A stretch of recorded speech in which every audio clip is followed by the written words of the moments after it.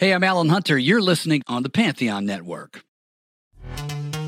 This episode is brought to you by Pepsi Wild Cherry. Pepsi Wild Cherry is bursting with delicious cherry flavor and a sweet, crisp taste that gives you more to go wild for. Getting wild may look different these days, but whether it's opting for a solo Friday binge watch or a big night out, everyone can indulge in their wild side with Pepsi Wild Cherry. Also available in Zero Sugar. So grab a Pepsi Wild Cherry and get wild. On the new podcast, American Criminal, you'll learn about the fraud, theft, and murder that marks the dark side of the American dream. Like the Menendez murders. Was it two greedy kids who killed their parents for money, or is there more? Listen to American Criminal wherever you get your podcasts.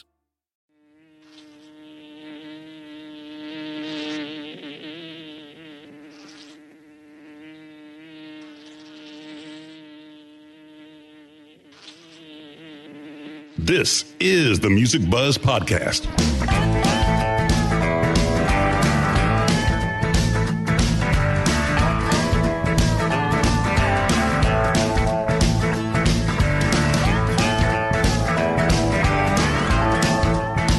The Music Buzz Podcast features candid discussions with and about those behind the scenes in the music business, including industry veterans representing the segments of musician, design, and live. All three Music Buzz Podcast hosts have spent their careers working with the biggest names in entertainment and have been and are still a fly on the wall. Dane Clark as the drummer for John Mellencamp's band for over 20 years and various solo projects. Hugh Syme, a world-renowned graphic artist with the biggest names in music and the corporate world.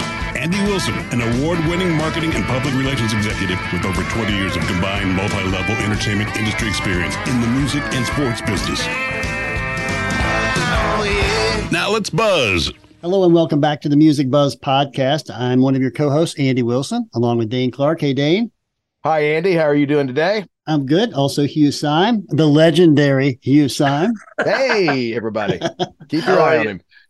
Today, we welcome to the Music Buzz Podcast drummer Mike Portnoy. Mike is one of the founding members of Dream Theater, with whom he was with for 25 years, and is currently the drummer in Sons of Apollo, the Winery Dogs, Transatlantic, Flying Colors, the Neil Morris Band, Metal Allegiance, and Liquid Tension Experiment. He has also recorded or toured and performed with bands like Avenged Sevenfold, Twisted Sister, Stone Sour, Fate's Warning, Overkill, and more. And he has 4 tribute bands with Paul Gilbert, who's been on the show as well, which is super cool. Anyway, welcome to the Music Buzz, Mike. Well, we're out of time now. Sorry, but thanks for having me. Man. Just get all of it out of the way so that we can talk about, fun stuff. And no home life, right, Mike?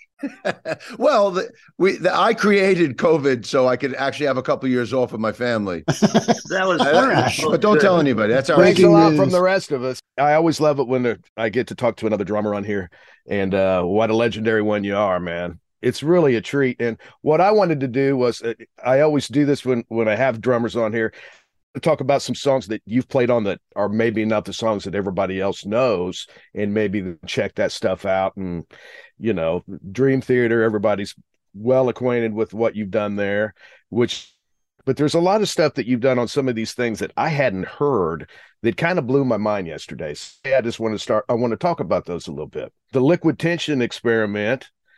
Man, the first 2 tunes, I think that's the first 2, Paradigm Shift and Kindred Spirits.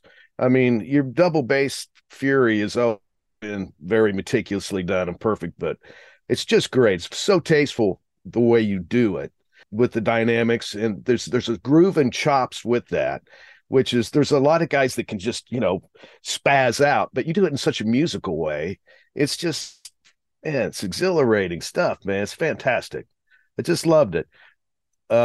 And the Chris and Kevin's Excellent Adventure, that sounds like an outtake from Joe's Garage to me. It's really cool, that halftime shuffle thing, and the way you manipulate that. You start with the snares later, and then the snare comes on the beat, and then you do that.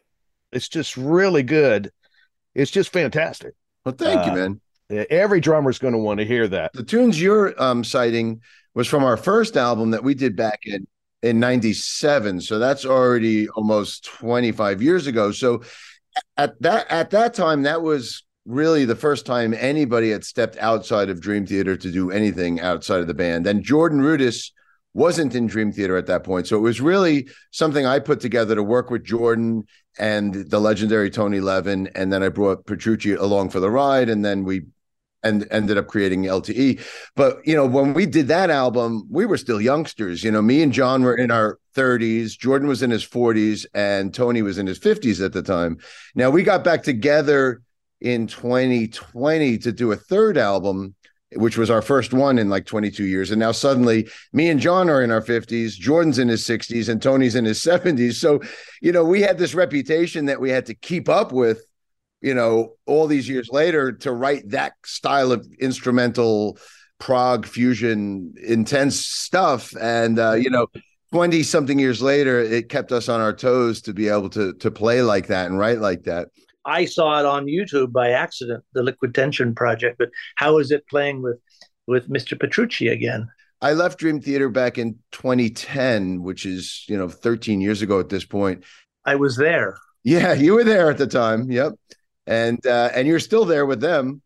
But it took many, many years for for everything to heal after that process. And, John and I reconnected many, many years ago, mainly on a personal level, because our families are all still friends. Both of our daughters share an apartment together in New York, and our wives are friends and play together. So, John and I started hanging again. And then years later, in 2020, we reconnected on a musical level, and I played drums on his solo album. And then we did LTE 3.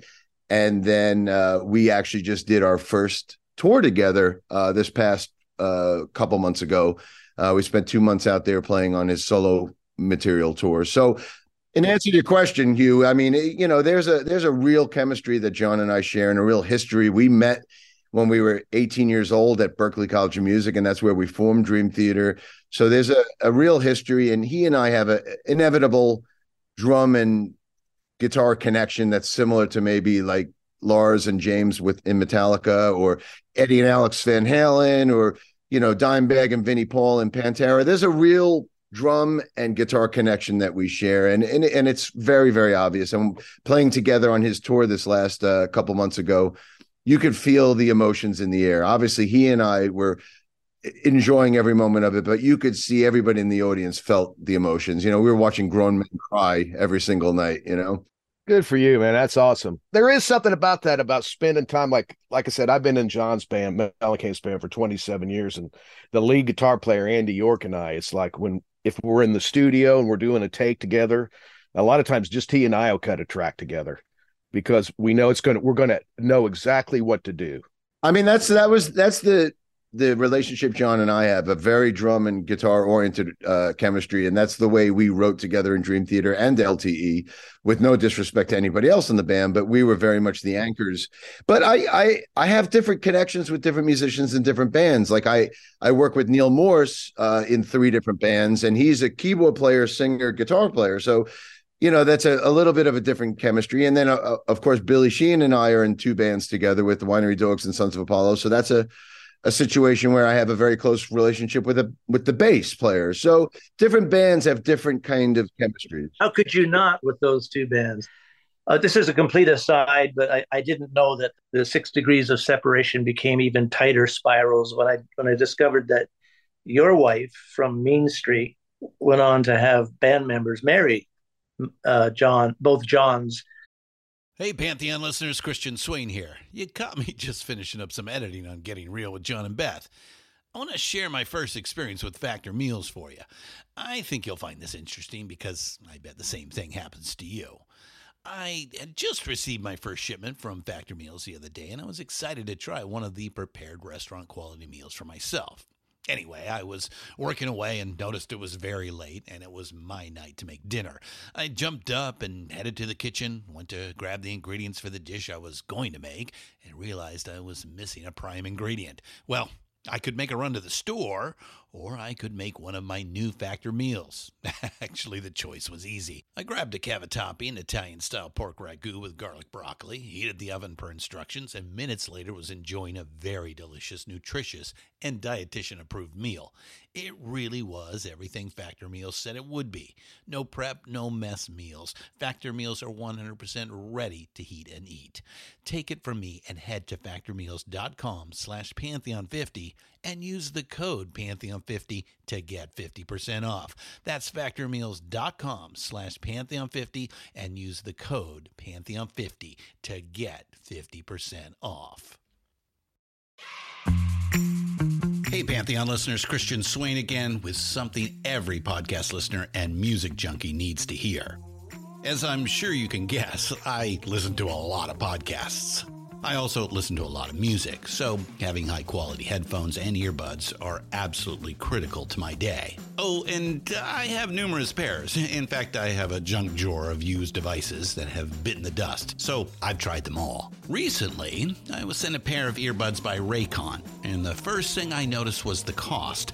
Looks like their products are about half the price of other premium brands. Okay, that's cool. And the reviews seem pretty stellar. Okay, checks that box. So I got my Raycon everyday earbuds. A nice packaging to open, and what I immediately noticed were the pack of ear tips for sizing. I'll tell you, I have small ear canals.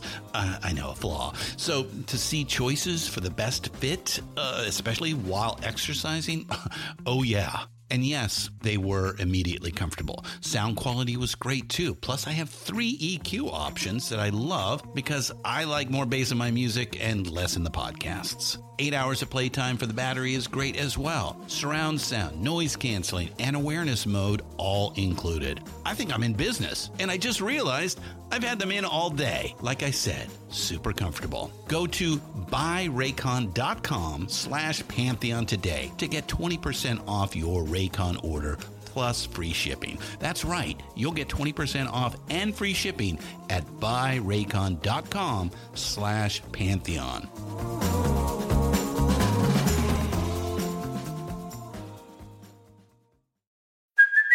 Hey, it's Kaylee Cuoco for Priceline. Ready to go to your happy place for a happy price? Well, why didn't you say so? Just download the Priceline app right now and save up to 60% on hotels. So whether it's Cousin Kevin's Kazoo Concert in Kansas City, go Kevin, or Becky's Bachelorette Bash in Bermuda, you never have to miss a trip ever again. So download the Priceline app today. Your savings are waiting. Go to your happy place for a happy price. Go to your happy price, Priceline. Petrucci and my young. I didn't know that. When John Petrucci and myself met our wives back in the late 80s, they were already in this all-girl thrash band called Mean Streak. I used to go see them opening up for Anthrax and Overkill and Motorhead, and all the metal clubs in New York. And eventually we connected on a personal level and ended up dating, and then ultimately ended up marrying. And then years later, John Mayung connected with their original bass player as well. So yeah, 3 of us married 3 of them. But then once we all started families in the early 90s, they hung it up and retired. And then only recently during the pandemic kind of reconnected and say, hey, let's, now that our kids are out of the house and growing up, let's get back together and put the band back together. And then we ended up doing this tour together, and they opened up the whole Petrucci tour for us. Oh, that's cool, man. Yeah. That's fabulous. Yeah. So we spent 8 weeks on the road out there together. It was like a big giant family reunion.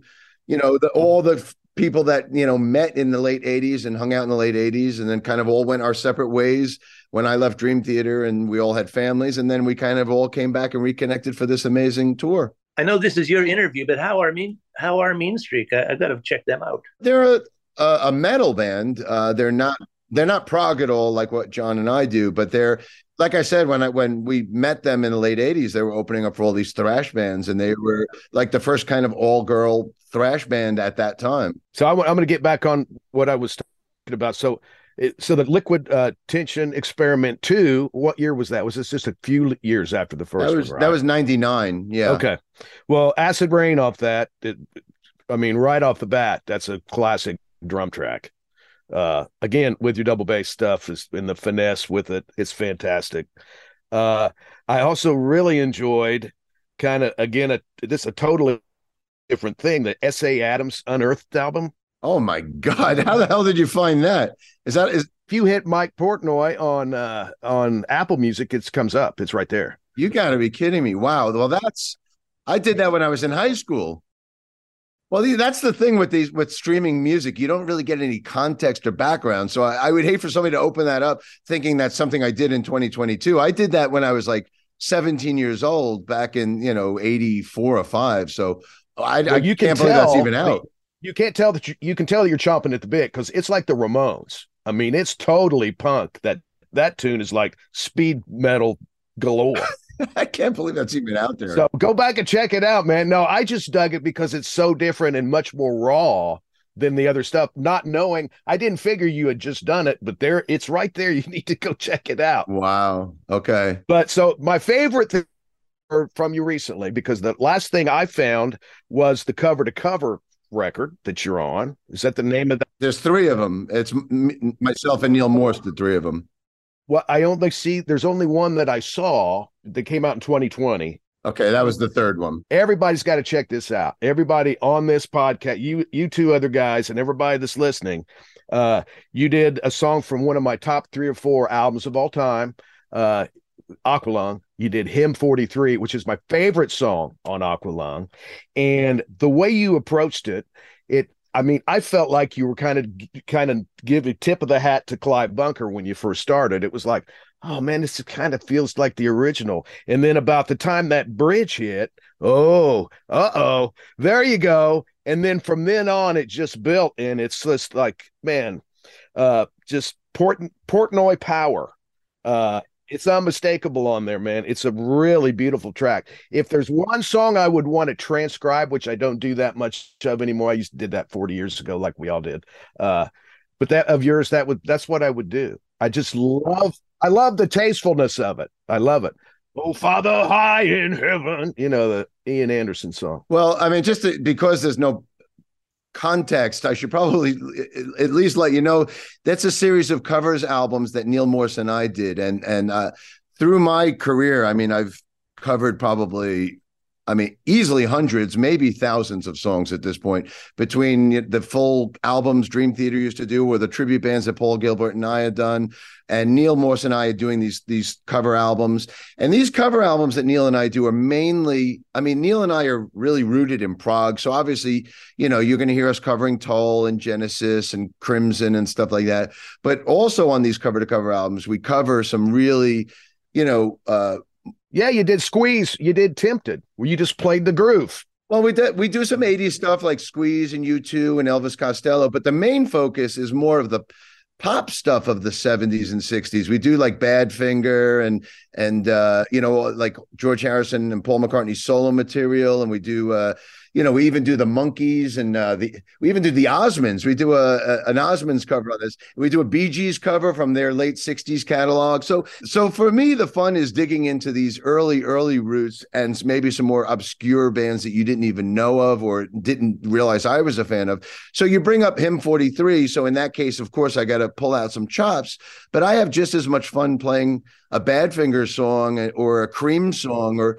any of these 60s or 70s tunes where I'm just laying it down. I was going to say, I'd like to make a quick comment on that very note because it's so appropriate to what you're saying. When I listen to and honestly, I had to do a deep dive because I can't keep track of all the bands you're in to start there.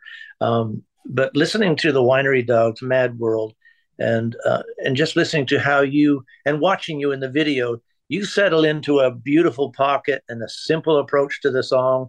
You guys are virtuous players, and you don't shy away from showing that between verses and choruses and so on. The chops are, magnificent, but you also lay back and serve the song. And that's the one thing I really noticed on songs like Mad World and Xanadu. That's kind of the mission statement for the Winery Dogs is like, all these other bands that I play with that you mentioned at the top, are rooted in either prog or metal. But the Winery Dogs is really an opportunity to tap into something that's really neither of those. Really, the Winery Dogs is about catchy, hooky songs where we play for the song. And, 5 minutes in and out. It's not like these 30-minute epics that I do with Neil Morse. This is more about, It's got a lot of soul and groove and R&B, and it's playing for the song over the vocals, but we sprinkle, the chops within it. You do, and that's what's admirable, because it's not wall to wall. Look at me, and there's some bands that can go without mentioning that just kind of don't understand air, and those you and the Winery Dogs do. Even the Flying Machines, I've not really spent a lot of time with that band, and the Guardian track and Crawl. Well, we Flying Colors have done 3 albums. That's my band with Neil Morse and Steve Morse and Casey McPherson. I did one of your covers. You did the second album cover, yep. That album had Guardian and Crawl, right? That's what I'm saying. Those are from the 3rd album, which we did in 2019. Man, it's hard to keep up with you, dude. It is. That was our 17th record, an outtake. Flying Colors is another band of mine that's rooted in trying to do concise songs and poppy, catchy stuff.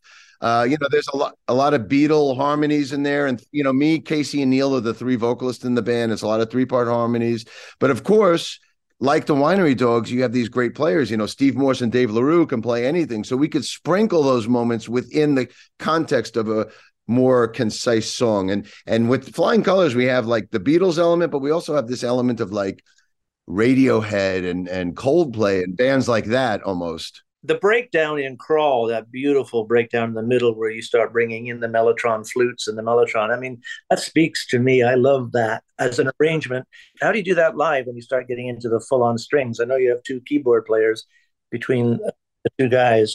I mean, obviously there's enough talent within the band that anybody could pretty much cover anything on any instrument, but in the case of the mellotrons and flutes and stuff, that's all Neil's department. Neil, he's solely the keyboard player in Flying Colors, whereas opposed to everything else he and I do together, he's kind of multi-instrumentalist on everything, but his main gig in Flying Colors is the keyboard department and vocals, obviously. As poppy as you say the band tends to be, you still cover all those textures that speak like early Crimson and beautiful arrangements, man. I'm sad and a little bit ashamed to say I'm coming to this late, considering how long I've known you, but I've made some musical discoveries today that I think are going to turn me into a fan.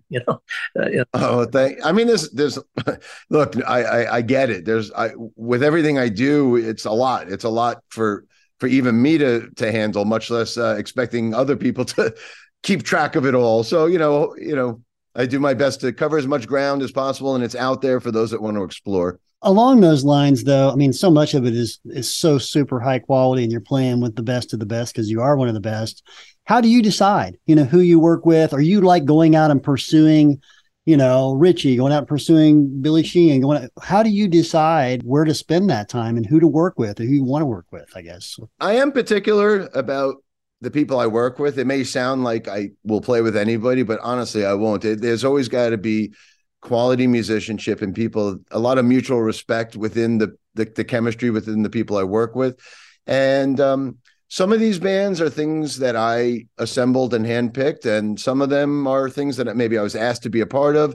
It's different for different bands. So if you cite a band, I could give you the history, but it's different from band to band. The other thing is I also enjoy the hired gun kind of gig. I've done a lot of that as well, where I've toured with Avenged Sevenfold or Twisted Sister or, bands like that, where I'm coming in to help an existing band and just quote unquote, just play the drums. And I enjoy those scenarios as well. That can be fun because there's less pressure on having to come up with a tune or whatever. Absolutely. I mean, even the tour I just did with John, even though he and I have this tremendous history together, in the case of his tour, I was there to just play drums. I didn't have to make a decision or give an opinion. And a lot of times that's just as much fun. I was looking at notes today. The world is small that we live in. I mean, Avenged Sevenfold, Stone Sour, Fate's Warning. You've played for all of those guys. Yeah. And you've worked for all of them, yeah, or created for all of them. I know, yeah. How about the tribute that Rudy Sarzo and Dee Snider and you did, the theme from An Imaginary Western? That was very recently, wasn't it? That was one of the COVID tracks. I mean, once we got locked down for COVID, even though I couldn't tour, I didn't slow down. I think I made 7 or 8 albums in 2020 because we were stuck at home. But I mean, those I'm citing full albums from full bands, but then there were dozens and dozens of file sharing, COVID collaboration things that everybody was doing over that year or two, just to fill the time and have fun. So the case of the track that I did with Dee and Rudy and Eddie Ojeda, after Leslie West passed, I guess a label put together a Leslie West tribute band, and they asked Dee to be involved. And Dee came to me and Eddie Ojeda, because we played together with Twisted, and talked about maybe doing a track. And I actually already had a drum track for a theme from an imaginary Western that I did from the first Winery Dog session. So that drum track was actually recorded about 10 years ago. When we did the first Winery Dogs album, we didn't know what the chemistry would be like. We didn't know how it was going to fall together. So we ended up recording about 8 covers to have as a backup in case we wanted to use them. We ended up not using them.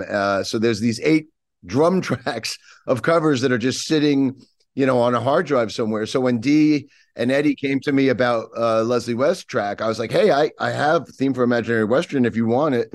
So that's where that stemmed from, and Rudy got involved, and yeah, it was a fun cover to do. That's nice. That can happen. You got that laying around thank God for the digital days, I guess, where that's just laying around and you can send that. And here you guys go work on it. Exactly. That's great. I have to ask, though, I mean, more specifically, it's one thing to say, look at all the bands you play with. And most bands have to think about that 10 or 12 songs from the new album and then maybe the catalog that precedes. But how do you, and I say this as a musician myself, how do you keep track of the arrangements? And obviously you would rehearse if you're going to go out, but that's an immense catalog of stuff for you to keep in your brain. It is. And I'll tell you what, for me, and it makes the band members I play with, it makes them absolutely sick.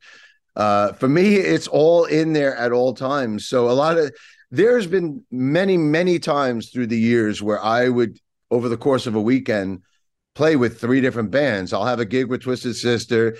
Then I'll go play a show with, Transatlantic, who's doing a 3-hour show of, half-hour songs to begin with. And then I'll get on a plane and then go play with the Winery Dogs.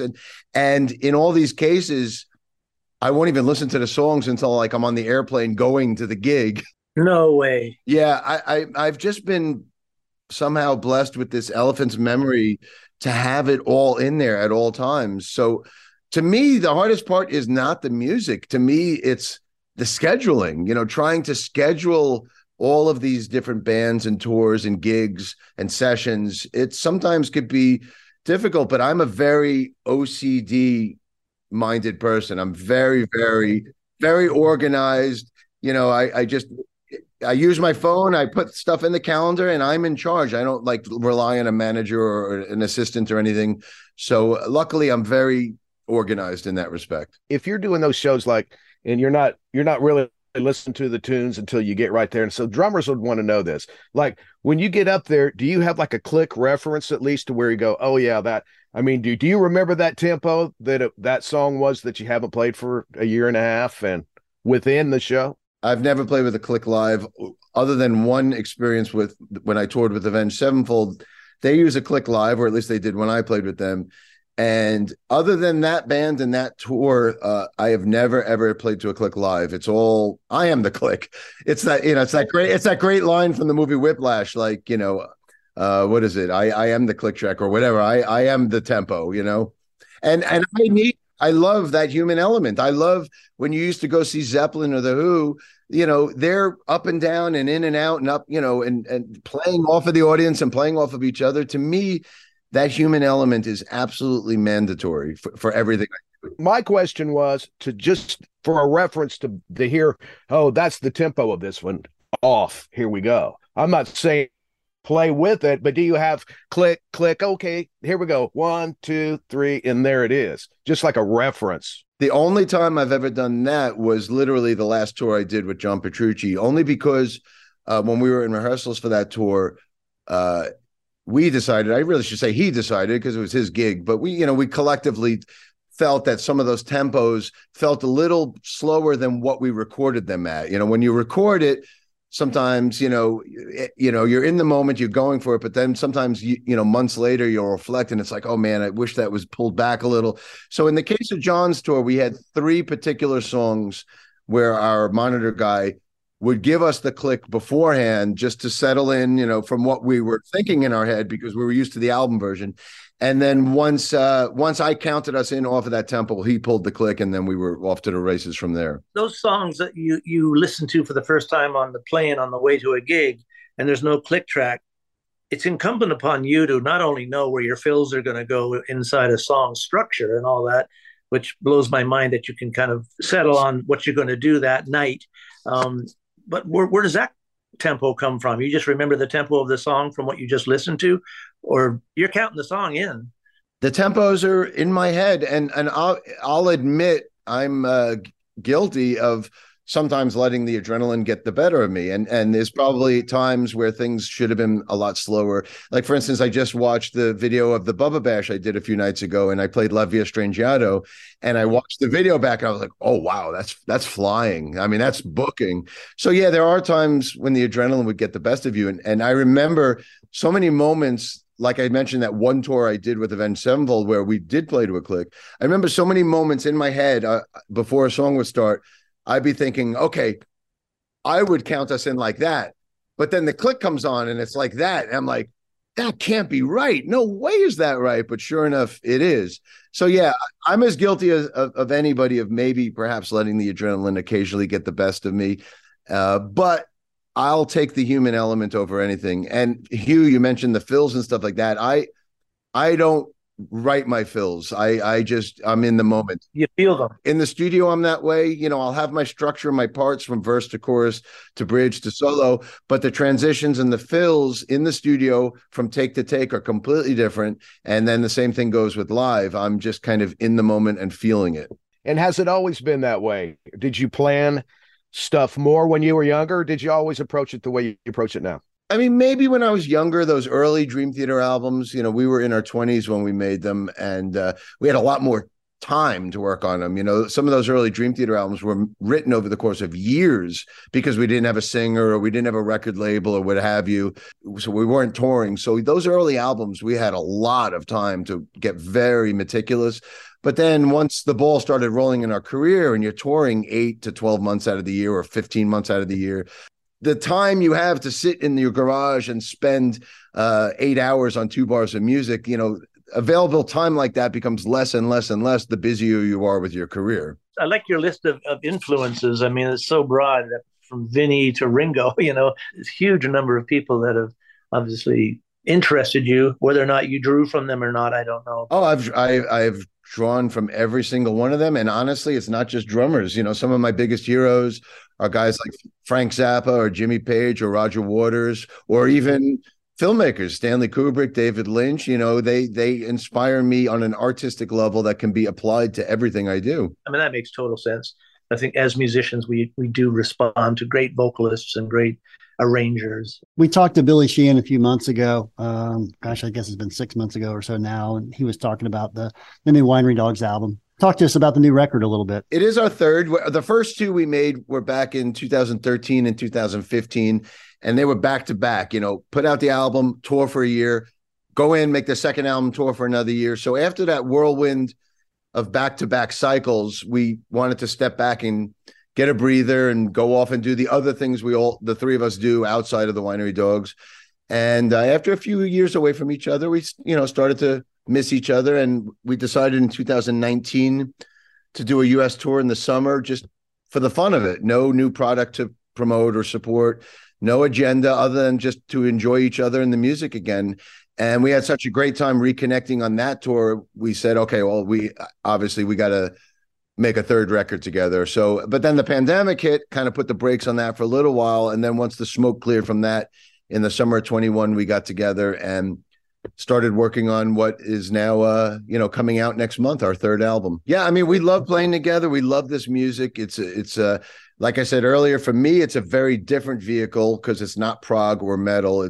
I get to tap into a whole different style of music that I love that I can't do elsewhere. And playing with Billy and Richie are just amazing. And also the power trio format is so great. I mean, Hugh, obviously, Rush, we're one of the greatest power trios of all time, but I also love Cream and King's X and the Police. There's so many great trios, and it gives all three of us such a chance to stretch out and explore so much space when there's only three instruments.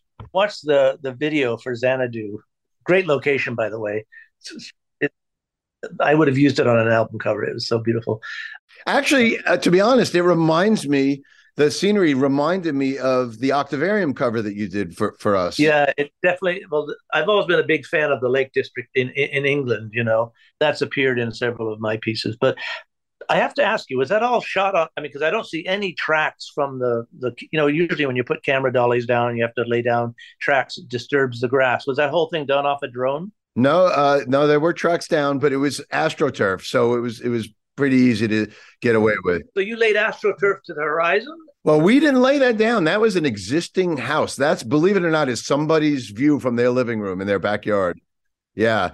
It was just the director that we worked with, Vicente Cordero, who we've done many, many videos with.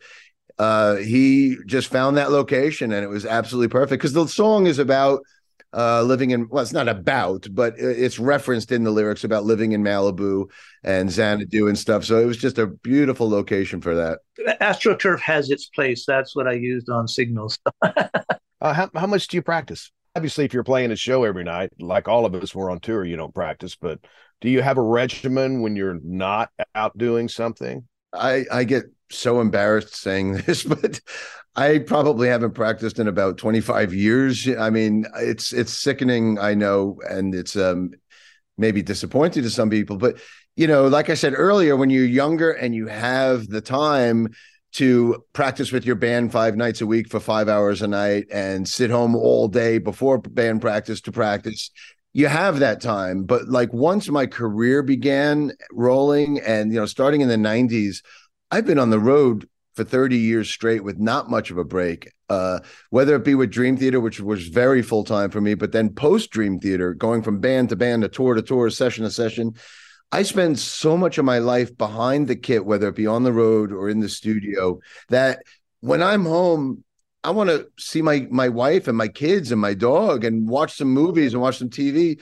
I have enough time behind the kit to work on what I need to work on when I'm in the studio or in a dressing room or whatever. But when I'm home, honestly, the last thing I want to do is get behind a kid. It would almost feel selfish of me to do something like that when you have a wife and kids. Well, that shows how busy you are too. I mean, if you had 6 months off, you might go after 3 months you hadn't touched a drum. Well, hell, I might want to get out there and bang around a little bit. Even Neil would always talk to me about how it's time to do another album, and I've got to go into the gym and start yoga again just so I can play like I did when I was 30.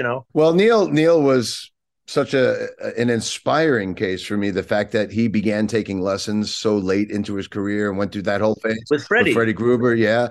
And he was notorious for how much he liked to rehearse. In fact, Alex Lifeson once said to me, I'm going to get the quote wrong, but it was something to the effect that Neil is the sort of person that practices to practice, and would put that time in woodshedding. And I have so much admiration for Neil that he had that kind of discipline and he would spend that much time. But he was also the type, as much as I've seen people compare he and I stylistically, I think we are worlds apart stylistically. I think our bands, Dream Theater and Rush, had a lot of similarities, but as far as Neil and myself, in terms of the type of drummers we are, he was very meticulous and very methodical in creating those drum parts, recreating those drum parts, playing them consistently from night to night. Whereas I'm so much the opposite. I'm a kind of throw and go Keith Moon kind of guy. I had the knowledge that Neil had, the chops and the knowledge and knowing how to play odd time signatures and these complex passages. But in terms of the drumming itself, I'm definitely always more of a feel guy in that respect. And you'll change it up from night to night with the different bands. Now, I know Neil wouldn't do that in Rush. No, I mean, that's why he was the air drummer's god. You go to a Rush concert, everybody's playing every one of those, including myself, is playing every one of those fills. But you come to any one of my concerts, you'll see just as many air drummers, but I'm not playing anything. They're playing But that was true. That wasn't so true in Dream Theater. You got pretty locked in on those parts, no? Or yeah. To be fair, that's true. I mean, that music called for that consistency for sure. Well, I don't know if I agree with that because you being different every night wouldn't change. It would just make better or change up the performance. It wouldn't necessarily. Well, with Dream Theater, I took it to a different level because when I was in the band, I would write a different set list for every single show. So every night on a Dream Theater tour, back when I was in the band, you can go 3 nights in a row and get 3 completely different shows. So that was the aspect that kept me on my toes, in those days. That would definitely do it right there. So you're obviously a big fan, Mike. So who was the first concert you went to as a fan that you paid to go to? The first 3 that I always say, the first thing that I remember, I saw George Harrison in 74 on the short-lived tour that he did. So I saw him on 74. Then 2 years later, I saw Paul McCartney and Wings on the Wings Over America tour. So both of those shows left a huge impact on me. And then the big one for me was 1977, December 14th, Madison Square Garden, seeing Kiss. I was 10 years old, and that was like my Beatles Ed Sullivan moment. That was, smelling the pot smoke in the air and just, seeing the larger than life guy, the 4 of them up there. So that was the life-changing one. So those were the 3 first concerts I saw. Where was the George and the McCartney shows at? Where were those at? George was, I was living in Tucson, Arizona in 74 for 2 years. I lived out there. And then Wings Over America was at the Nassau Coliseum on Long Island. The George Harrison tour, I remember the reviews of that tour. He, from reading the magazines, he had throat problems. Do you remember that? Yeah, it was a short-lived tour. I think he ended up pulling out after a few weeks. So it was he had bad reviews. He was having vocal issues, and I think that was the only tour he ever did. Other than I think he did some shows in Japan with Eric Clapton at one point later in the 90s. But that was it. I mean, I was lucky that I saw that tour. Was Keltner playing? Might have been. I think he was. I just remember Billy Preston was in the band, and Ravi Shankar opened. Tom Scott was in the band, I remember. Maybe. I was young. I just remember seeing George, and he came out and played his Rocky Fender, the painted one that he used on I Am the Walrus and Magical Mystery Tour. Oh, man. Like, how cool was that? Yeah. How often have you gone to see McCartney? I've seen him probably about 8 times now through the years, starting with Wings. And as recently as a few years ago, and the band that he's had for the last 20 years is just incredible. Oh, what a band! Amazing. They're great. Well, he's no slouch either, despite his age. He's still, he's 80 years old. He's still playing 3-hour shows. Incredible. And I had the privilege of meeting him and spending some time with him, and he was just. What a incredible pleasure and honor to be in his presence. And he was just such a humble, gracious guy. I mean, I would have, I've been lucky enough to have met both Paul and Ringo.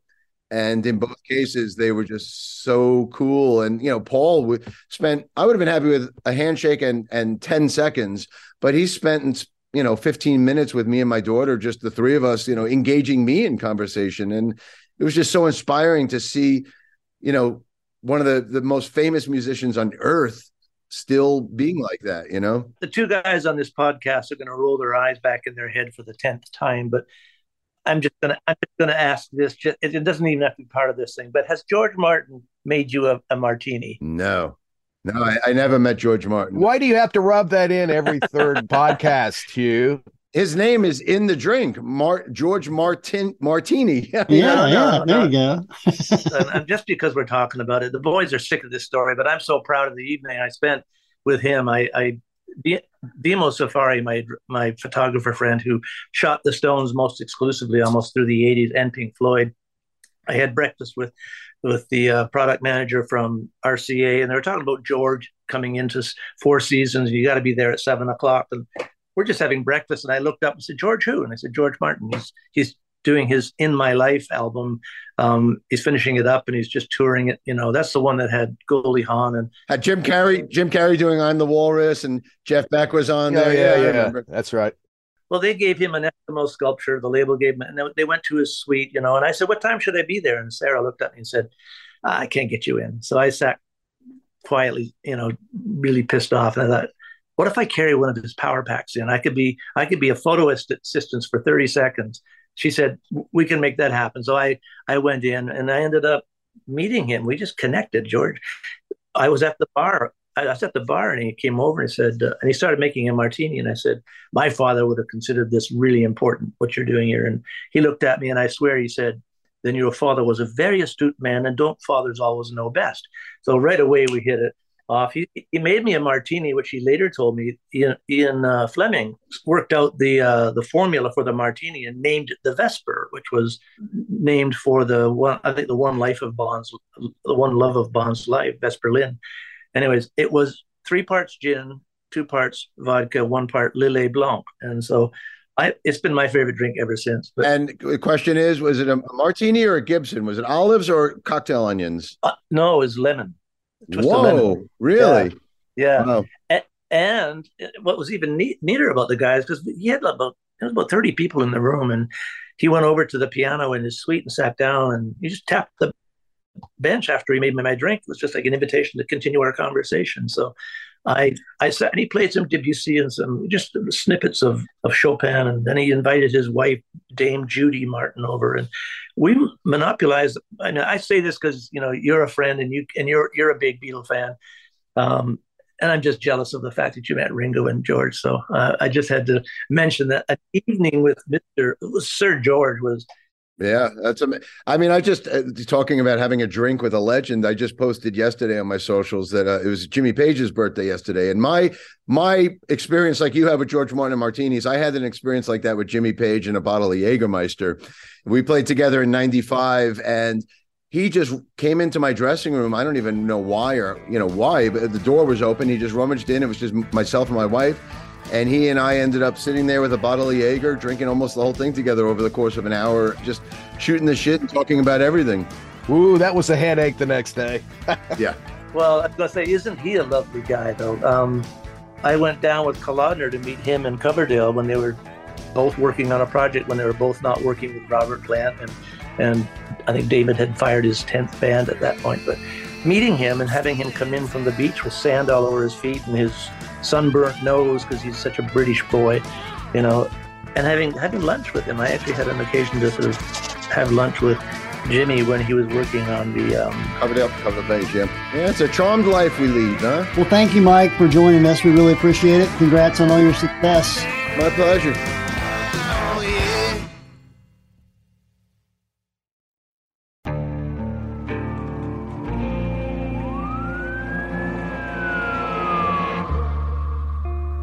What would you do to achieve the American dream? The big house, the happy family, the money. 911, what's your emergency? Would you put in the hours? Would you take a big swing? What's the problem? What's the problem? Would you lie? Would you cheat? Were they shot? Were they shot? Would you kill? Yes. My mom is dead. My mom is right there. From Airship, the studio behind American Scandal, comes a new true crime history podcast. I'm Jeremy Schwartz, and I'll be taking you inside the minds of some of our most notorious felons and outlaws, exploring the dark side of the American dream. In my new show, American Criminal, you'll meet the picture-perfect brothers who killed their parents, the thief who stole babies, the crypto king who siphoned off billions, and plenty more. From assassins and gangsters to killers and con artists. Whatever the case, whoever the criminal, you don't know the full story until now.